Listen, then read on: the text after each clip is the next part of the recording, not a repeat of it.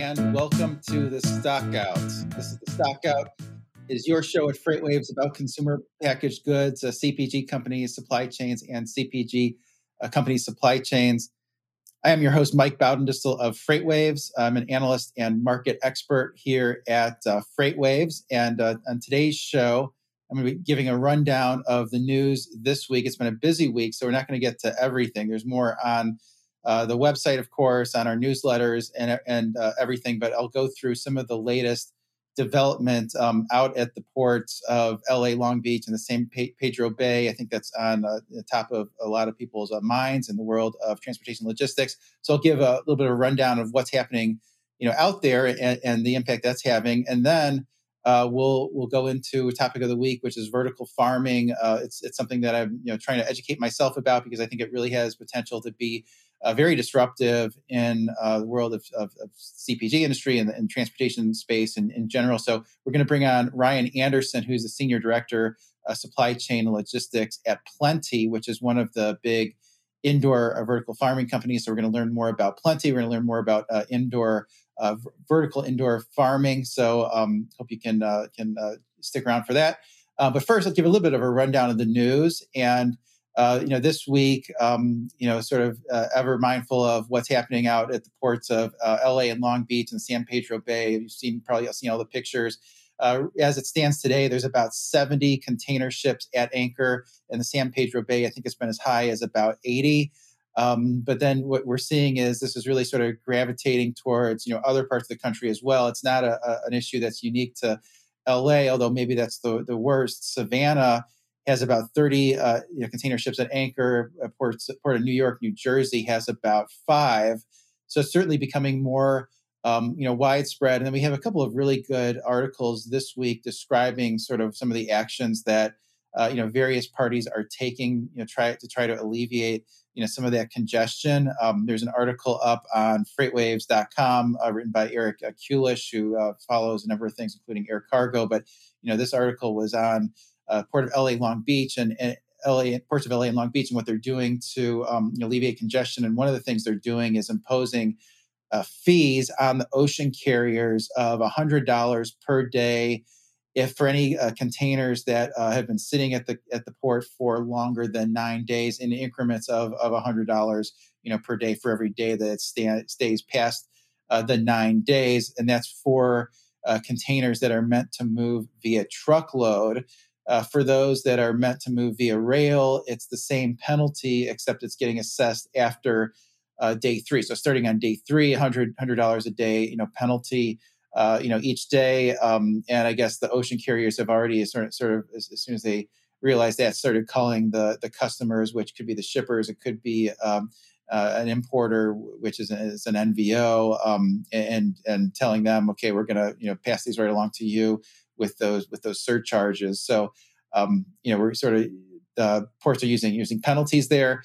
Another article sort of on a related topic, is written by Joanna Marsh, and this one is maybe using positive reinforcement. This is the railroads, Union Pacific and Burlington Northern Santa Fe, the two Class 1 Western U.S. railroads involved in this pilot program where they're giving a $60 refund to any ocean carrier customers that in-gate containers on Saturdays or Sundays at the Intermodal Container Transfer Facility in Long Beach. I think the idea there is to smooth out the container in-gating process throughout the week by doing more on the weekends. So some interesting comments there. So encourage you to go check those articles out. Seems like we have more on that topic than you can really digest. And then I also think there were several interesting comments this week. I did have a chance to listen to a few of the analyst calls. I'm fortunate to not have to write those analyst reports up when every company reports like I used to. And some of the interesting companies came out from the either the Class 1 railroads or the domestic intermodal marketing companies. So, Schneider and Hub Group, which are both domestic truckload-based intermodal marketing companies, did note that they saw an improvement in rail fluidity when they reported earnings this week. So I think that was fairly encouraging. I mean, the intermodal congestion has been pretty rampant in recent months, and it was something that we suspected as much here at FreightWaves, looking at our data in Sonar, because we've seen about an 8% increase in domestic intermodal volume from August to September to October. So, sort of surmised that that was a result of reduction in congestion. And another interesting things that Hub Group said is that they thought that actually the international container congestion is actually helping domestic a little bit, because it basically alleviates, makes more space available on the train. And they were not terribly impressed with administration's plan or others' plans to make the ports in LA and Long Beach 24/7 operation. Said that really it's a function of lack of warehousing space, which there's no empty warehousing space, and that's really the big driver of the congestion. And it's hard to get all parties on board, in a 24/7 type nature. It's hard enough to find drivers and drayage capacity right now, much less in the middle of the night.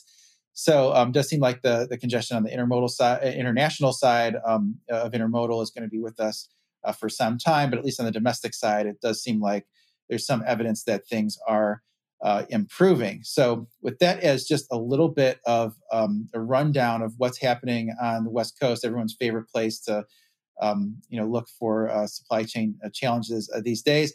I'd like to bring on our guest, which is Ryan Anderson. Ryan is the Senior Director of Supply Chain and Logistics at Plenty. Plenty is an indoor vertical farming company. So Ryan, thank you for joining me.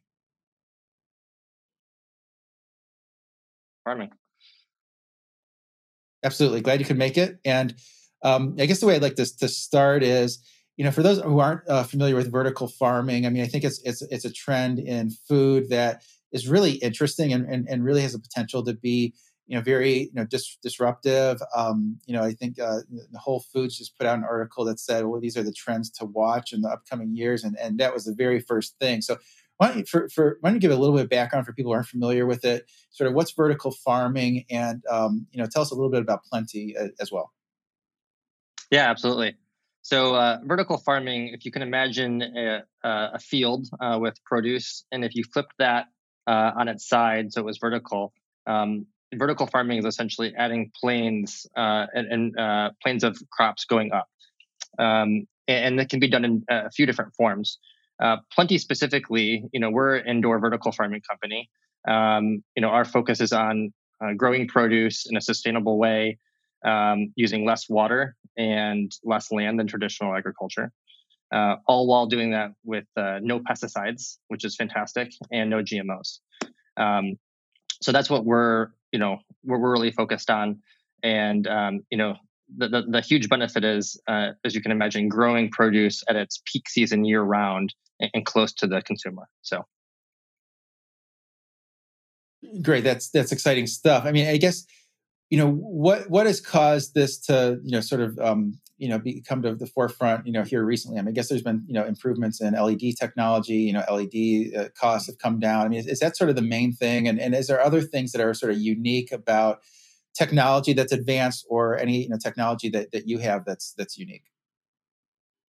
Yeah. I think vertical indoor farming has certainly been something that folks have wanted to do for a long time, but I think until recently it's been challenging to make the economics work. And a few things have happened in the last couple of years to really jumpstart this. One is a big cost of running an indoor farm is energy, and lights are a heavy consumer of energy. So LED lights, the advent of LED lights, the cost curve of LED lights has allowed us to really bring down the cost of the energy. And so that's one big advancement. Another is labor and automation. So being able to move things from manual labor to slightly more automated fashion has also helped that cost curve as well. So, that's why you see, a few companies kind of trying to jump into this space and kind of capture. We're at a tipping point right now, and try to capture that market, and certainly Plenty is at the forefront of that. So, and maybe just to add, how Plenty is different. What makes us unique? There's a couple of things. I think three main things come to mind. One is Plenty uses these proprietary growing towers. where we can grow a wide variety of crops. And so they're very interchangeable in that sense. And so that's one. Two, we have, instead of using kind of an off-the-shelf software to process and control the farm, we've built and developed that all internally ourselves. So we have our proprietary, we call it Farm OS, aptly named, that does all that internally. And the amount of data and the customization that we can do to that is phenomenal. And then the third thing is, we have really focused on some of the key elements of the farm, the technology pieces. And you mentioned one already, which was LED lights. Plenty designs those in-house, as well as sensors, et cetera. And by doing that, we've been really able to optimize some of the energy pieces, as well as the light spectrums that we want for our specific plants. And so that's given us a huge advantage. Great. Yeah, it sounds like there's really some barriers to entry there, and understanding, all the formulas for lights and sensors and all of those things. We wanted to touch on something that you just mentioned. You said that you're one of the differentiators is you can grow a wide variety of crops. So I sort of picked up on that because just talked to a vertical farming company last week who's really sort of focused on leafy greens. So why don't you talk about a little bit about what the crops that you grow, and maybe the partnership with Driscoll, which does strawberries, I believe. Thought that was interesting. Yeah, absolutely. Yeah, so we're first focused on leafy greens. It's kind of the lower hanging fruit, so to speak, and so that's where we've started, and that's we're selling today through Albertsons, through their Safeway brand, as well as Whole Foods, and we'll continue to do that. And then beyond the leafy greens, there's kind of a path of next crops that we're shooting for. The big one that we're excited about is strawberries, and we've, as you said, we've announced a partnership with Driscoll's, and we'll continue to release more of that in the future. But essentially, we'll be growing strawberries in a partnership with them at some point in the near future here. And one of the dreams that we've always had at Plenty is being able to taste a summer strawberry in New York in the middle of the winter, and that's a dream of ours that will become reality before too long. Yeah, that would be nice. Look forward to that. So, as the supply chain director, I mean, what are some of the unique challenges that you have in the supply chains, and has anything become more difficult here in the last year, just because there's been so many supply chain constraints seemingly all over? Yeah, how much time do you have? No, I mean, all the things that you mentioned earlier are top of mind right now. Shortage of drivers, freight is just surging. The cost of freight is surging. Getting materials and equipment in from overseas is really challenging right now. So we're experiencing all those same things. But I think one advantage that Plenty has as we do move forward is that we're locating these farms close to our consumers, close to our retail partners. And so instead of trucking, produce from Central California to the East Coast, the goal is to deliver it to a regional, have these farms regionally based. And so you're not trucking 3,000 miles away. So that will help a lot in the strain on the supply chain. And then that's the future of where we're going. There's lots of challenges to speak of, but I think that one solves will solve in the future for us. So. Yeah, that's exactly one of the reasons why I think this vertical farming could be so so disruptive to trucking and refrigerated trucking, because the consumption centers are so far away from where a lot of the produce is grown. You think about almost half the population lives in the Eastern time zone, a long way from where most of the stuff is grown. I wanted to ask you also about sort of the regulatory front. I guess there's a bigger push right now for climate change action and those type of things. How do you see that impacting the food supply chains? I definitely think it's one. I think those efforts highlight the importance, and it will help us in a big way. It'll help provide investment for electric vehicle charging, electric fleets, more renewable energy. As I said before, we use the cost of energy is expensive, and we would love to see that come down and also be sustainable. So I think that all those efforts will help us indirectly be a more sustainable company overall. Mm-hmm. Great. What's the investment climate like? I mean, is there lots of interest from venture capital firms backing companies of this nature? How have you found that? Yes, I mean there's a ton of interest, as you said. This was on the top with Whole Foods trends, and there's a lot of attention in the space, and Plenty is no different in that sense. I think industry does need that investment in order to grow and build quickly, and we're excited about all the interest. So. Great. What other kinds of technologies or solutions are you guys investing in? And maybe can you talk a little bit about just how labor intensive it is? I know you said that it's less labor intensive than traditional farming, but can you sort of quantify that or help us sort of understand that? Yeah, I don't have specific stats to share with you right now, but what I will say is that traditional farming is very labor intensive. And we're able to reduce our labor force to a fraction of what the field would be, the field equivalent. We use robotics, we use a lot of motors and actuators to move our towers and produce around and mechanically harvest it.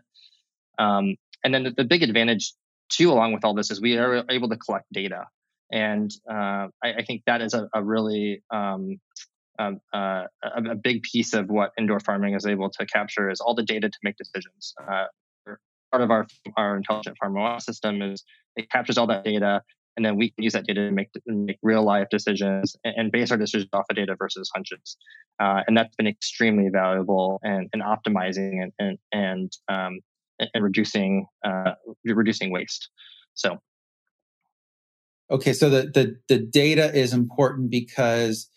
Is it important because you're testing various, how much light is needed for certain crops, and then making adjustments, and then seeing, what the yield is with under different formulas? Is that what you mean by that?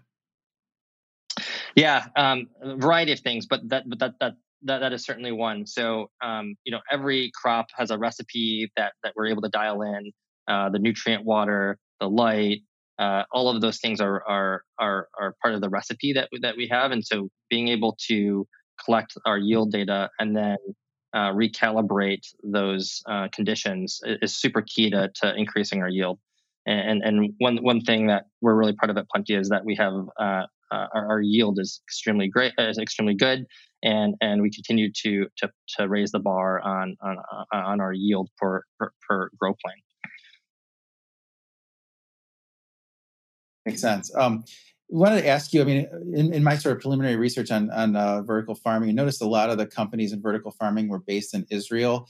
Is there any good reason for that other than is it just a difficult place to grow, certain crops, or any thoughts there? I don't have a specific answer to that on why there's a cluster there. I think that if you look at regions of interest, the Middle East is certainly really big on doing indoor farming. They're a perfect candidate for indoor farms. They're pretty far from the fertile areas where produce is grown. They have actually generally low energy costs and very little access to fresh water. So the Middle East area is kind of right for indoor farming. So that would be my guess, but I don't have specifics to know why Israel specifically as a country is, unless maybe they're making some investments in that space. Oh, that probably answers it. Actually, I mean, I think that sort of makes it a good candidate. All three of those things that you mentioned. Any thoughts on sort of the cost curve going forward for some of the enablers of this technology? LED lights or any of the other sort of big inputs. Yeah, I mean, LEDs can come down year after year, and something that excites us. And and it is actually a big advantage for us too, because we, like I said, we design our own lights, so we can continue iterating on incorporating the latest, greatest LED lighting, which in turn uses less energy, which in turn makes the cost curve better. So that is one big driver. Energy is overall is a big one. So whatever we can do to reduce energy is huge. One underestimated thing is the amount of HVAC and to heat and cool and dehumidify the environment. And so continuing to optimize that is a big thing as well. And then I would say those are big drivers for us right now. Yeah, I think that makes sense. And then, do you have any thoughts on is the costs for indoor farming? Is it maybe less volatile than traditional farming? Because think of electricity as being sort of an input that's less volatile than certainly diesel fuel, and we don't know what's going to happen with sort of the labor situation going forward. It might just be the start of a multi-decade labor shortage, or it could reverse itself next year. We don't really know. But any thoughts on whether the cost profile is less volatile than traditional farming? Yeah, no, I think that's right. I think it is more stable for sure. And another thing that I didn't mention earlier, which is a big part of the industry that is ripe for optimization, is just balancing supply and demand. And one of the things that's great about indoor vertical farming is that you have a very stable production output, and that can be matched really well at the retail level. So we've seen time and time again where there's outbreaks of E. coli or Salmonella, et cetera. That happened with arugula earlier this year, and then they had to shift supply to another place. And in fact, stores were out for, I think, 5 weeks without arugula for a period of time.